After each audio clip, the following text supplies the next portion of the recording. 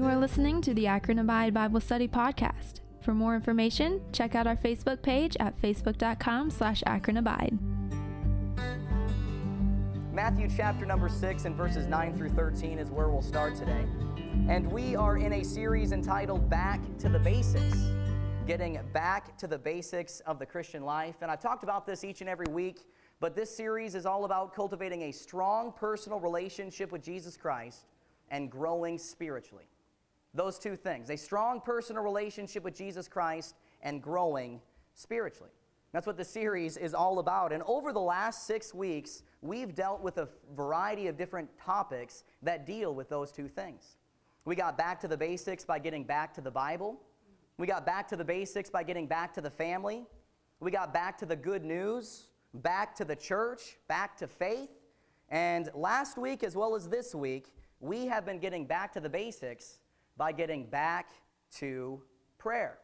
And we've been looking at what the Bible has to say concerning prayer and how you and I can grow our prayer life. Now, before we get into our message today, I do have to ask you something. Have you ever been praying and felt like you were just praying to the ceiling? You felt like your prayers weren't getting heard, they weren't getting answered, there was no connection there? Or have you ever lost the motivation to pray? Just no excitement, no desire, just doubt and distractions the entire time you were praying. Have you ever felt that way before? Or have you ever felt so overwhelmed when it comes to prayer that you don't even pray? You don't know where to begin, you don't know how to pray, so you just don't. Have you ever felt that way before? Well, if you have, I want to encourage you today that you're not alone. You see, you aren't the first to struggle in this area. And if you're feeling this way this morning, it is not something to be embarrassed about, but something to be encouraged by. Because some of the greatest Christians throughout history have been in the same position that you have. They have found it difficult to pray. They had a hard time wrapping their head around this concept of prayer. Max Lucado actually calls himself a recovering prayer wimp. That's what he called himself. At times, he found it difficult to pray. Dr. Martin Lloyd-Jones said it this way. He said, everything we do in the Christian life is easier than prayer. He acknowledged how difficult prayer can be at times. And the great Puritan Thomas Shepard said, there are times in my life when I would rather die than pray. All of these great Christians at one time or another found it difficult to pray.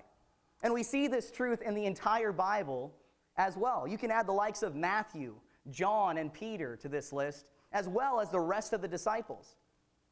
These disciples found it difficult to pray. During the earthly ministry of Jesus Christ, it was hard for them. They fell asleep when they should have been praying in Matthew 26. They were unable to experience power in prayer in Mark chapter 9. And they didn't understand how to pray or what to pray for in Luke chapter 11. These disciples struggled with prayer. But the truth that we can be encouraged by this morning is this. Those disciples didn't stay that way. It didn't remain difficult for them. In fact, prayer ended up being the most personal, powerful, and natural thing these disciples ever did. It started off as a difficulty, but it ended up being a delight in the life of these disciples. They couldn't help but talk and pray to God and experience that oneness and that intimacy and that connection. You just read the book of Acts and you see a 180 between the Gospels and Acts. They had praise, they had power, they had passion when they prayed. It was natural to them. But what changed? That's my question. How did they go from difficulty to delight? Well, the answer is nothing profound, but yet the most perfect answer of all. They went to Jesus for help. That's what they did. The disciples said to Jesus in Luke chapter 11 and verse number 1, Lord, teach us to pray. They asked Jesus to teach them to pray. Now, it's interesting to point out that this is actually the only thing recorded in the Bible that the disciples ever asked Jesus to teach them. The only thing in the Bible, which really is fascinating to me, because these disciples witnessed Jesus doing the remarkable time and time and time again. During the earthly ministry of Jesus Christ, they witnessed Jesus perform many wonderful miracles. But they never said, Lord, teach us to perform miracles. They heard Jesus preach incredible sermons, but they never said, Lord, teach us to preach. They never said that. But when it came to prayer, they said, Lord, teach us to pray. Which inclines me to believe that the prayer life of Jesus had to have been pretty awesome to witness. It had to have been pretty cool. They were able to hear the prayers of Jesus firsthand. Can you imagine that? For 3.5 years, they were able to listen to Jesus talking to God, talking to his Father. And what the disciples see and hear between Jesus is so attractive and so wonderful and so intimate and so different than what they had seen in religion or what they had seen in tradition, that they are left with this unquenchable desire to experience what Jesus has. And so they can't help but say, Lord, teach us to pray. And do you want to know something? Jesus did just that. He taught them to pray. And he does so by giving them a prayer model to follow that is found in Matthew chapter number 6. He teaches them what we know of today as the Lord's Prayer, the most well-known prayer in all of history. And Max Lucado says all of the prayers in the Bible can be summarized by looking at this prayer model in Matthew chapter number 6. And so that being said, let's look at Matthew chapter 6 and verses 9 through 13 today. The Bible says, After this manner therefore pray ye, Our Father which art in heaven, hallowed be thy name. Thy kingdom come, thy will be done, in earth as it is in heaven. Give us this day our daily bread, and forgive us our debts, as we forgive our debtors. And lead us not into temptation, but deliver us from evil. For thine is the kingdom, and the power, and the glory forever. Amen. Now that's a beautiful prayer. That really is. It is an awesome prayer. And there are just 66 words in this prayer.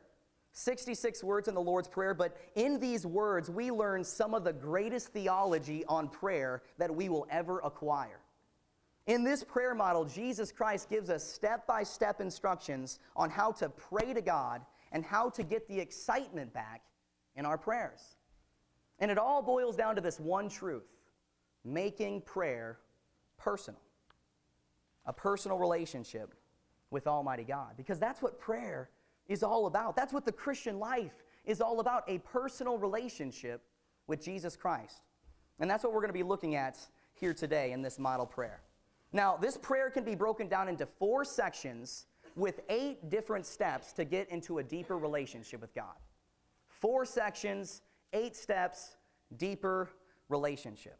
And we dealt primarily with the first 2 sections last week, so we're going to go over that pretty quickly today. And we're going to deal kind of mostly with the back ends, but we're going to do a quick review beforehand before we get into that. And we're just going to break down the Lord's Prayer verse by verse, word by word, and how you and I can have power in our prayers, excitement in our prayers, and passion in our prayers. How you and I can pray the way Jesus wants us to pray. And we see it all boils down to a personal relationship with Almighty God. And that's what we see in section 1. Section 1 of the prayer begins with relationship. Jesus begins his teaching by highlighting our relationship with God. Look at verse number 9. The Bible says, After this manner therefore pray ye, Our Father which art in heaven, hallowed be thy name. So we have our Father and thy name. Now both of these terms highlight our relationship with God. Our Father, thy name. We see a prayer of connection there. He says, Our Father which art in heaven. Now, prayer for us is all about connecting to your Father in heaven. That's what prayer is all about. Our Father which art in heaven, hallowed be thy name. And so the first thing that we do when we pray is we remember how much God loves us. That's the model that Jesus Christ is painting. Our Father which art in heaven. We are connecting to God, and we are remembering, we are reflecting on the fact that God loves us with an everlasting love. And that's what the first phrase is all about in the Lord's Prayer. Because the key to passionate prayer is realizing who you are talking to. You see, when you and I pray, we aren't just talking to our Creator. We aren't just talking to our Deliverer. We aren't just talking to the God of the universe. We are talking to our Father in heaven. It's all about relationship. From start to finish, that's what we see there. And it can be hard for us to pray passionately, to pray with excitement, if you're just praying to the God of the universe. Right? It would feel so distant. It would feel like you are praying to the ceiling. There's no connection there. But when you're praying to your Father, your outlook changes. There's a closeness there. And because God is our Father, our relationship is different. And if you've accepted Jesus Christ as your personal Savior, if you've called upon Him, you are a child of God, and God is your Father. And because of that, you have some privileges that people who do not know Christ do not have. You can talk to Him differently. We have access to Him, and we can talk to Him as a child. It's all about relationship. It's kind of like this, all right? Say I go to the McKee's house. I don't let them know that I'm coming over. I just walk into the house, and I open up the door, and I come in without even knocking. And I see Jesse on the couch watching TV. And I just walk over to Jesse. I sit on his lap. I put my arm around his head, and I just start kissing him and hugging him and talking with him and telling him about my day. How do you think he would react to that? He probably would punch me in the face, right? That's weird. What is this grown adult doing on my lap? It's awful. But what if little Jessa came in, running up to her dad, sat on his lap and started talking about her day? What do you think he would do then? He'd want to hear from her, right? He would hug her. There's a connection there. That's what prayer is all about. We are talking to our Father in heaven, right? He loves us with an everlasting love. The Bible says when we pray to God, we cry, Abba, Father. That word Abba is our term daddy or papa. That is how much we have a relationship with God. That is how great of a relationship that we have. We can go to Him not just as our Father, but as our papa, as our daddy. He wants a personal relationship with us. We can talk to Him as a child. It begins with relationship. We remember how much God loves us. It's the prayer of connection. But then we also see a prayer of affection. Look what it goes on to say. It says, Our Father which art in heaven, hallowed be thy name. So first off, I remember how much God loves me, and then in turn, I tell God how much I love Him. That's what a relationship is, right? Connection. Me talking to somebody and them talking back. If I am just talking to Hannah and I'm not listening when Hannah talks to me, that's not a very good relationship, right? It's a two-way street. I remember how much God loves me, and then I tell God how much I love Him. Prayer of connection, prayer of affection. And in application, that's what the phrase means, hallowed be thy name. You see, before we go to God and ask for things, we need to show some adoration and connection with Him, right? Worship Him, talk with Him, spend time with Him, and address Him by name, right? Our Father which art in heaven, hallowed be thy name. What are we doing there? We're establishing the relationship. You see, prayer is not about requests. It's about a relationship. A one-on-one relationship with Almighty God. And communication is a two-way street. We address God by name. Now, sometimes we go to God with requests, but that's not what it's ultimately about. It's kind of like this, all right? Me and my wife. I love my wife so much. She is the greatest wife in the world. She is my best friend. I love to talk with her. I love to spend time with her. But what if I came up to her and I just said, make me a sandwich, woman? Just that. I'd probably be sleeping on the couch that day, right? Now, if I said, would you please make me a sandwich, Hannah? She probably would. Even if I said making me a sandwich, woman, she's such a good wife, I feel like she even would do that. But the intimacy is not there. Even if she were to give me everything that I asked for whatever demands I gave, there still wouldn't be that intimacy or that connection there, right? Because it's not about her doing for me, it's about us spending time together. Some of the best times in my life were when we are just staying up at night and just having some deep conversations with one another, right? There's intimacy there. Me listening to her, her listening to me. That's where our prayer begins. It begins with relationship. Prayer is us talking to God, and God listens to us. So section 1 is all about relationship. That's what we see. But then he moves from relationship to reliance. Reliance. We go from recognizing our relationship to then realizing our need for reliance on God. Look at verses 10 and 11. Look what it goes on to say. It says, "Thy kingdom come, thy will be done in earth as it is in heaven." And then it goes on to say, "Give us this day our daily bread." Now those two verses all revolve around our reliance on God. Because a strong relationship with God leads to a strong reliance on God. That's what a relationship does. And the more we grow in our relationship with God, the more we will realize just how much we need him in our life. I have been a pastor for 1 year. I was an intern for a year. I was a youth pastor for a little bit. And the more I grow in my relationship with God, the more I realize just how low I am and how much I need God in my life. The more we spend time with God, the more we realize how much we need him. A strong relationship leads to a strong reliance. And the more we grow in our relationship with God, we are going to come to this point in our life where we decide to dedicate our entire life to give our all to him.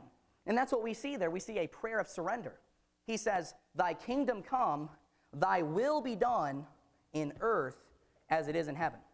So once we establish our relationship with God, the fact that God is our Father, we are his children, and he has our best interests at heart, we then come to this point of surrender where we give our life to him. Right? We say, "Not my will, but thine be done." We surrender our life to Jesus Christ. And do you want to know something? This is the key to experiencing power in your prayers. It's the key, because relying on God leads to a response from God. And that's what we see a verse later. It says, "Give us this day our daily bread." All right, so after we say, "Thy kingdom come, thy will be done in earth as it is in heaven," I am relying on you. We go from reliance to requests. And it says, "Give us this day our daily bread." For your prayers to be answered, for us to experience power in prayer, it takes relying on Almighty God. John 15:7 says, "If my words abide in you, and you in me, you shall ask what ye will, and it shall be done unto you." That word abiding has to do with reliance, remaining, spending time with God, being connected to him. You see, for us to experience power in prayer, we come to this point of surrender where we say, "Not my will, but thine be done. Thy kingdom come, thy will be done in earth as it is in heaven." So we see a prayer of surrender, and then we see a prayer of supplication. Verse 11 says, "Give us this day our daily bread." Now it's interesting, this is the first time the word "us" is mentioned in this prayer so far. You see, up to this point, all of our direction was placed on God and who he is. Right? "Our Father which art in heaven, hallowed be thy name. Thy kingdom come, thy will be done in earth as it is in heaven." We've got our Father, thy name, thy kingdom, thy will. It's all about God. But once we get to verse 11, our focus shifts from Almighty God to little us. It shifts to our request. Just look at the remainder of the prayer. He says, "Give us this day our daily bread, and forgive us our debts as we forgive our debtors. And lead us not into temptation, but deliver us from evil." Give us, forgive us, lead us, deliver us. The focus shifts to our needs. And the point that Jesus is trying to make when he's teaching them this is this. Once we understand our relationship with God, and once we determine to rely on God, we can then have confidence that he will answer our requests. He'll answer our prayer.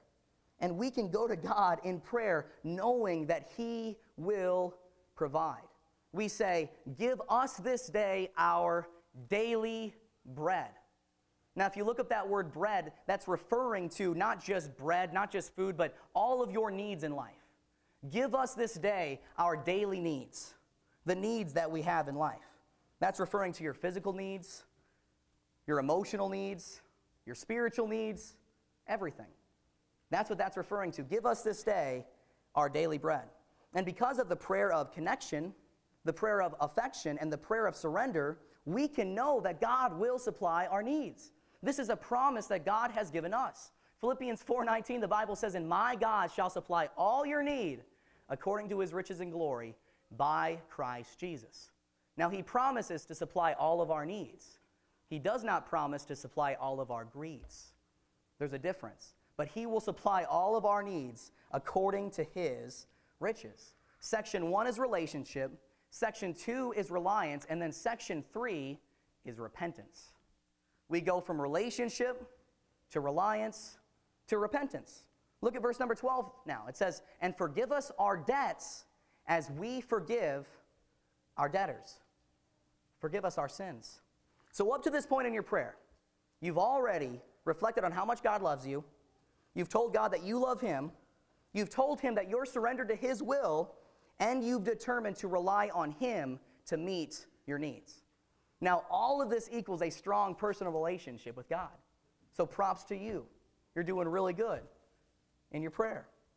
But in order for us to keep this relationship strong, we must do what is said in verse number 12. Forgive us our debts as we forgive our debtors. We come to this point of repentance in our life. This continual point of repentance day by day, talking to God. And that's what we see in verse 12. We see a prayer of confession. He says, "And forgive us our debts." Forgive us our sins. Now, this portion of the prayer is all about our cleansing, right? We admit our faults and we confess our sins to God. So if you're praying to God and you're following this prayer model, you're focusing on your relationship with God, how much God loves you and how much you love him. You are saying, "God, I'm relying on you. I'm giving my life to you." And then you come to this point in your prayer where you say, "Lord, is there any sin that needs confessing in my life? Is there any sin that I've overlooked that I need to confess to you?" And I want to assure you today, God will probably bring some sin into your life that you were overlooking. And when he does that, you confess it, you forsake it, and you move on. That's what he's saying there. Forgive us our debts. Now, this is something that we don't do very often, but confession really should be a part of every single one of our prayers. Every single one of our prayers, where we go to God and we spiritually clean house, right? Because we need to have a clear connection with God. And sin separates us from God. Sin affects that fellowship. It doesn't affect our salvation, but it affects our connection with God. Psalm 66:18 says, "If I regard iniquity in my heart, if I regard sin in my heart, the Lord will not hear me." Unconfessed sin can hinder our relationship with God. It can affect our joy that we have with Almighty God, a personal relationship with him. That's why we need to confess. You see, right prayer always leads to right repentance. But sadly, the majority of Christians really do not pray this prayer. I've noticed that so much, and I am honestly amazed at how few Christians actually confess their sins to God. That's one of the first things that I'm talking with people when I'm discipling them. I ask them, have you prayed and confessed your sins to God? Is that something that you do daily? And more often than not, they say no. They think of it as a negative. I don't know if it's a pride thing or not. It's a negative to confess your sins to God. But in reality, it's not a negative thing at all. It's actually a positive thing to confess your sins to God. It really is. Because confession is so important, because God doesn't want you to feel guilty. He wants you to feel free. That's why confession is so important. And we are free from guilt when we confess our sins. 1 John chapter 1 and verse 9, the Bible says, "If we confess our sins, he is faithful and just to forgive us our sins and to cleanse us from all unrighteousness." Now, this verse is referring to people who have already accepted Jesus Christ as their Savior. It was written to born-again believers. So it's not referring to sinners coming to repentance, but it's referring to saints coming to repentance and confessing their sin. And what we find out in verse 9 is some pretty awesome stuff. You see, if we confess our sins to God, he will forgive us instantly, he will forgive us freely, he will forgive us completely, and he will forgive us permanently. That's why the prayer of confession is so beautiful. And that's why we should confess our sins to God. This prayer of confession should be a daily practice in our lives. And we know that to be true because in verse 11 he says, "Give us this day our daily bread," daily prayer. And then a verse later it says, "And forgive us our debts." Just as we should ask God for daily prayer, we should confess our sins daily to God. If we sin, if we slip up, confess it to God. And confession should be a daily practice for the believer. Now, I know what some of you guys are probably thinking today. What if I don't sin? What if I go the entire day without sinning? Well, newsflash, I can assure you today that you've sinned. Every single day we sin, we fall short of the glory of God. In 1 John 1:8, the verse before 1 John 1:9, leading up to 1 John 1:9 says this. He says, if we say that we have no sin, we deceive ourselves and the truth is not in us. We've sinned. Every single day we've sinned. Every single day we fall. But the best thing about that is God paid for our sin at Calvary. He doesn't want us to be ashamed. He doesn't want us to feel guilty. He wants us to have a great connection with God and experience that joy, experience that peace, and experience a personal relationship with Him. It's kind of like this. We may realize that we don't sin, but every day we sin. Now, I'm a messy eater, but I don't realize that I'm a messy eater. Me and my wife will be eating supper, and I'm just having a good time eating my food, and I'll turn and I'll look at my wife, and my wife will be just looking at me in disgust, just shaking her head at me, and she'll say, man, have you looked at yourself in the mirror? You've got food all over your face. You've got food on your pants, food on your shirts. I've got 2 childs that I'm taking care of today, Michael. She thinks my baby's better behaved than I am half the time. But that's kind of like us with sin. I don't realize that I've sinned, or I don't realize that I'm messy. I don't realize that I spilt on myself. I don't realize that I'm a messy eater at all. But in reality, I am. And when Hannah points it out, I realize how messy I am. When God points out our sin, when we say, God, bring these sins to mind, He'll bring it to you, and you'll realize just how much you need God and how you need forgiven. Right? The prayer of confession is an important thing. But then He moves from confession to release. We see a prayer of release. Look at it, what it goes on to say. It says, and forgive us our debts as we forgive our debtors. As we forgive those who've sinned against us. Now that's where it gets hard, man. I'm all for Christ forgiving me, right? Bring it on. I want your forgiveness. I want your righteousness. I want to be forgiven because I'm going to fail you time and time again. I'm all for that. But forgiving others, that's where I draw the line. You don't know what they did to me. You don't know how bad they are. But we need to understand this now. Repentance is the key to forgiving others. You see, He says this in the Lord's Prayer in verse number 12. Forgive us our debts as we forgive our debtors. And right after the Lord's Prayer in verse 14, He talks about this very thing, forgiving others. Matthew chapter 6 and verses 14 and 15 says this. He says, for if ye forgive men their trespasses, your heavenly Father will also forgive you. But if you forgive not men their trespasses, neither will your Father forgive your trespasses. He will forgive your sin, but if you're not willing to forgive others, then He won't forgive you. Now you can say, Michael, that is not fair. And you're right. That's not fair. But forgiveness is not about fairness. Forgiveness is about grace. And when it gets hard for us to do that, we just need to stop and remember how much we've been forgiven by God. Ephesians 4:32, and be ye kind one to another, tender-hearted, forgiving one another, even as God for Christ's sake hath forgiven you. Forgive us our debts as we forgive our debtors. You see, we are either scorekeepers or grace givers. We either remember the wrong that others do to us, holding it against them for the future, or we extend grace to them when they wrong us. It's one of the two. And it's better for us to forgive. Spiritually speaking, physically speaking, emotionally speaking, it is better for us to forgive. Forgiveness sets us on this path of liberty, right? When you forgive, you set 2 people free, with one of them being yourself. Forgive us our debts as we forgive our debtors. But if you hold on to those feelings of bitterness and anger, you become a captive to those very emotions. And God doesn't want you to experience that whatsoever, which is why He said, forgive us our debts as we forgive our debtors. The prayer of release. Section 3 is all about repentance. But then we come to section 4, the last portion of our prayer. And section 4 is a prayer of recognition.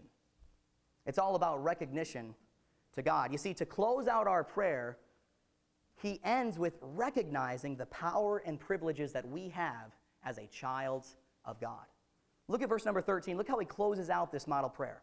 He says, "And lead us not into temptation, but deliver us from evil. For thine is the kingdom and the power and the glory forever. Amen." Now, this last verse is all about recognizing the power that God has given us. That's what it's all about. We see a prayer of protection right off the bat. He says, "And lead us not into temptation, but deliver us from evil." A prayer of protection there. Now, this may be one of the most perplexing verses in all the Bible. We're saying to God, lead us not into temptation. Does God lead us into temptation? What does that mean? What is this verse referring to? That doesn't make sense. Well, we know from Scripture that God does not tempt us. We know that 100%. James 1:13 points to this fact. He said, "Let no man say when he is tempted, I am tempted of God. For God cannot be tempted with evil, neither tempteth he any man." God does not ever tempt us with evil. That's what we see. So we know that in verse 13, it's not referring to this, God tempting us.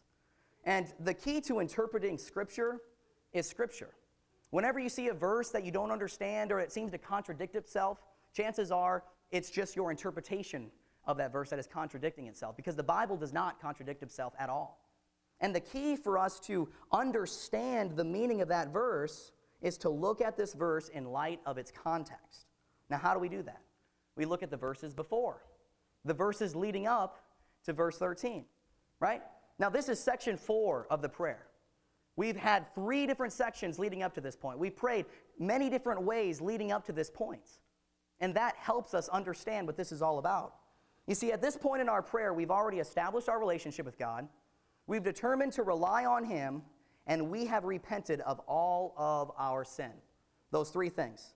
Now, because of that, there is nothing that stands in the way of our connection with God. Nothing. We are forgiven. We are righteous. We realize how much God loves us, how much we love Him. There's nothing standing in the way of our relationship with God. We're declared righteous. We have the mind of Christ, and we're completely connected to His power and His protection. That's where we're at this portion of our prayer. So this verse, in light of that, is not necessarily focused on the temptation, but rather it's focused on the triumph. "And lead us not into temptation, but deliver us from evil." In other words, it's not the temptation, but the deliverance that matters. The emphasis is placed on the recognition, not the request. You see, when we come to this prayer of protection, we ask God to guard our hearts, and then we recognize that we have the victory through Jesus Christ. We've got victory in Jesus. 1 Corinthians 15:57, the Bible says, "But thanks be to God, which giveth us the victory through our Lord Jesus Christ." God gave you and me the victory over sin and temptation at Calvary. He paid for our sins, and He gave us the victory. You see, once I accepted Jesus Christ as my personal Savior, once I recognized that I was a sinner in need of a Savior and I called upon Him, the Bible says that I became a new creation, a new creature. I've got the Holy Spirit inside of me, and now I can live for Jesus Christ and say no to sin. The Bible says before we got saved, we were held to the cords of our sins. We could not live in victory. But once we called upon Him, once we accepted the gift of salvation, those sins, those chains broke free. And we can now say no to sin and live for Jesus Christ. When temptation comes our way, we can be delivered from evil. 1 Corinthians 10:13 points to that fact. The Bible says, "There hath no temptation taken you, but such as is common to man. But God is faithful, who will not suffer you to be tempted above that ye are able, but will with the temptation also make a way to escape, that you may be able to bear it." What that verse is saying is, whenever a temptation comes our way, whenever we feel like we have to give into that lust, we have to give into that anger, we have to give into that outburst, every single time, God has given you a door to escape. Every single time. That's the beauty of victory in Jesus Christ. That's the beauty of that verse. We are recognizing that we have His power and that we have His protection in our life. The Bible says the same power that rose Jesus Christ from the dead is the same power that works in you and I today. The same power. We can live in victory because of that power. So we see a prayer of victory there. right? We see a prayer of protection, but then we also see a prayer of confidence. Notice how he closes this prayer. He says, "For thine is the kingdom and the power and the glory forever. Amen." So after we recognize that we have been delivered through Jesus Christ, we then acknowledge that God has all the power and all the glory, and we are on the winning side. For thine is the kingdom and the power and the glory forever. Amen. We end our prayer with praise, knowing that God has everything under control. And we can have confidence in our prayers because God is our confidence. For the Lord shall be thy confidence. Our confidence is in Almighty God. So understand this now. It begins with relationship. It ends with relationship. Once we connect with God on a personal level, we will have confidence in God to answer our prayers. Connection, confidence. Beginning, end. He starts with our Father. He ends with Amen. And the key to answered prayer is believing. It's confidence. Therefore I say unto you, what things soever ye desire when ye pray, believe that ye receive them, and ye shall have them. This is how Jesus taught his disciples to pray. And he wants us to pray in this exact same way. Because this prayer brings us victory, it brings us power, it brings us passion, and it brings us excitement. So in conclusion today, we've got relationship. God is our Father and he loves us. Reliance, relying on him and surrendering to his will. Repentance, confessing and forsaking our sin. And recognition, recognizing that God has all the power and all the glory, and we are on the winning side. Now, all of this leads to a deeper relationship with God. And that's what this series is all about, a strong personal relationship with Almighty God. And this really is ultimately what prayer is all about. And the Lord's Prayer from start to finish, from beginning to end, is all about our relationship with God. In fact, it covers every aspect of our relationship with God. Every single aspect. When we say our Father, that is the father-child relationship.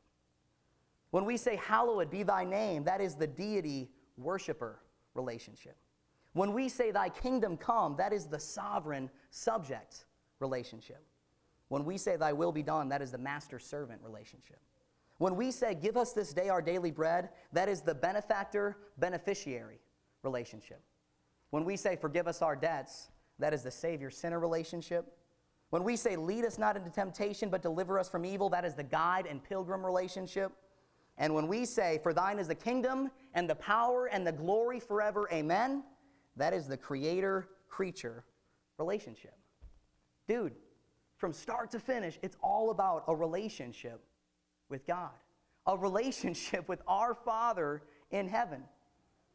And once we treat prayer for what it is, just that, a relationship with God, I can assure you today, with every bone in my body, you will get the excitement back in your prayers, you will get the desire back in your prayers, you will get the confidence back in your prayers, and you will get the power back in your prayers, because it's all about relationship.